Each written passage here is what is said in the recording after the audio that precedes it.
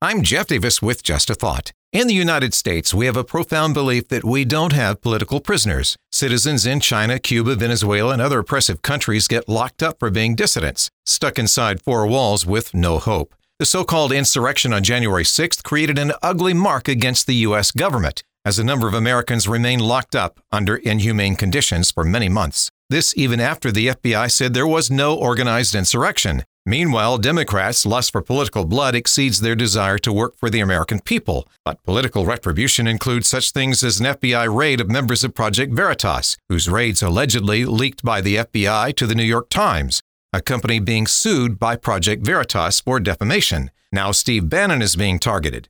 With elements of Attorney General Merrick Garland's FBI being a political weapon against Americans, it paints a very nasty and frightening picture of authoritarianism, which includes violations of the U.S. Constitution. Just a thought. I'm Jeff Davis.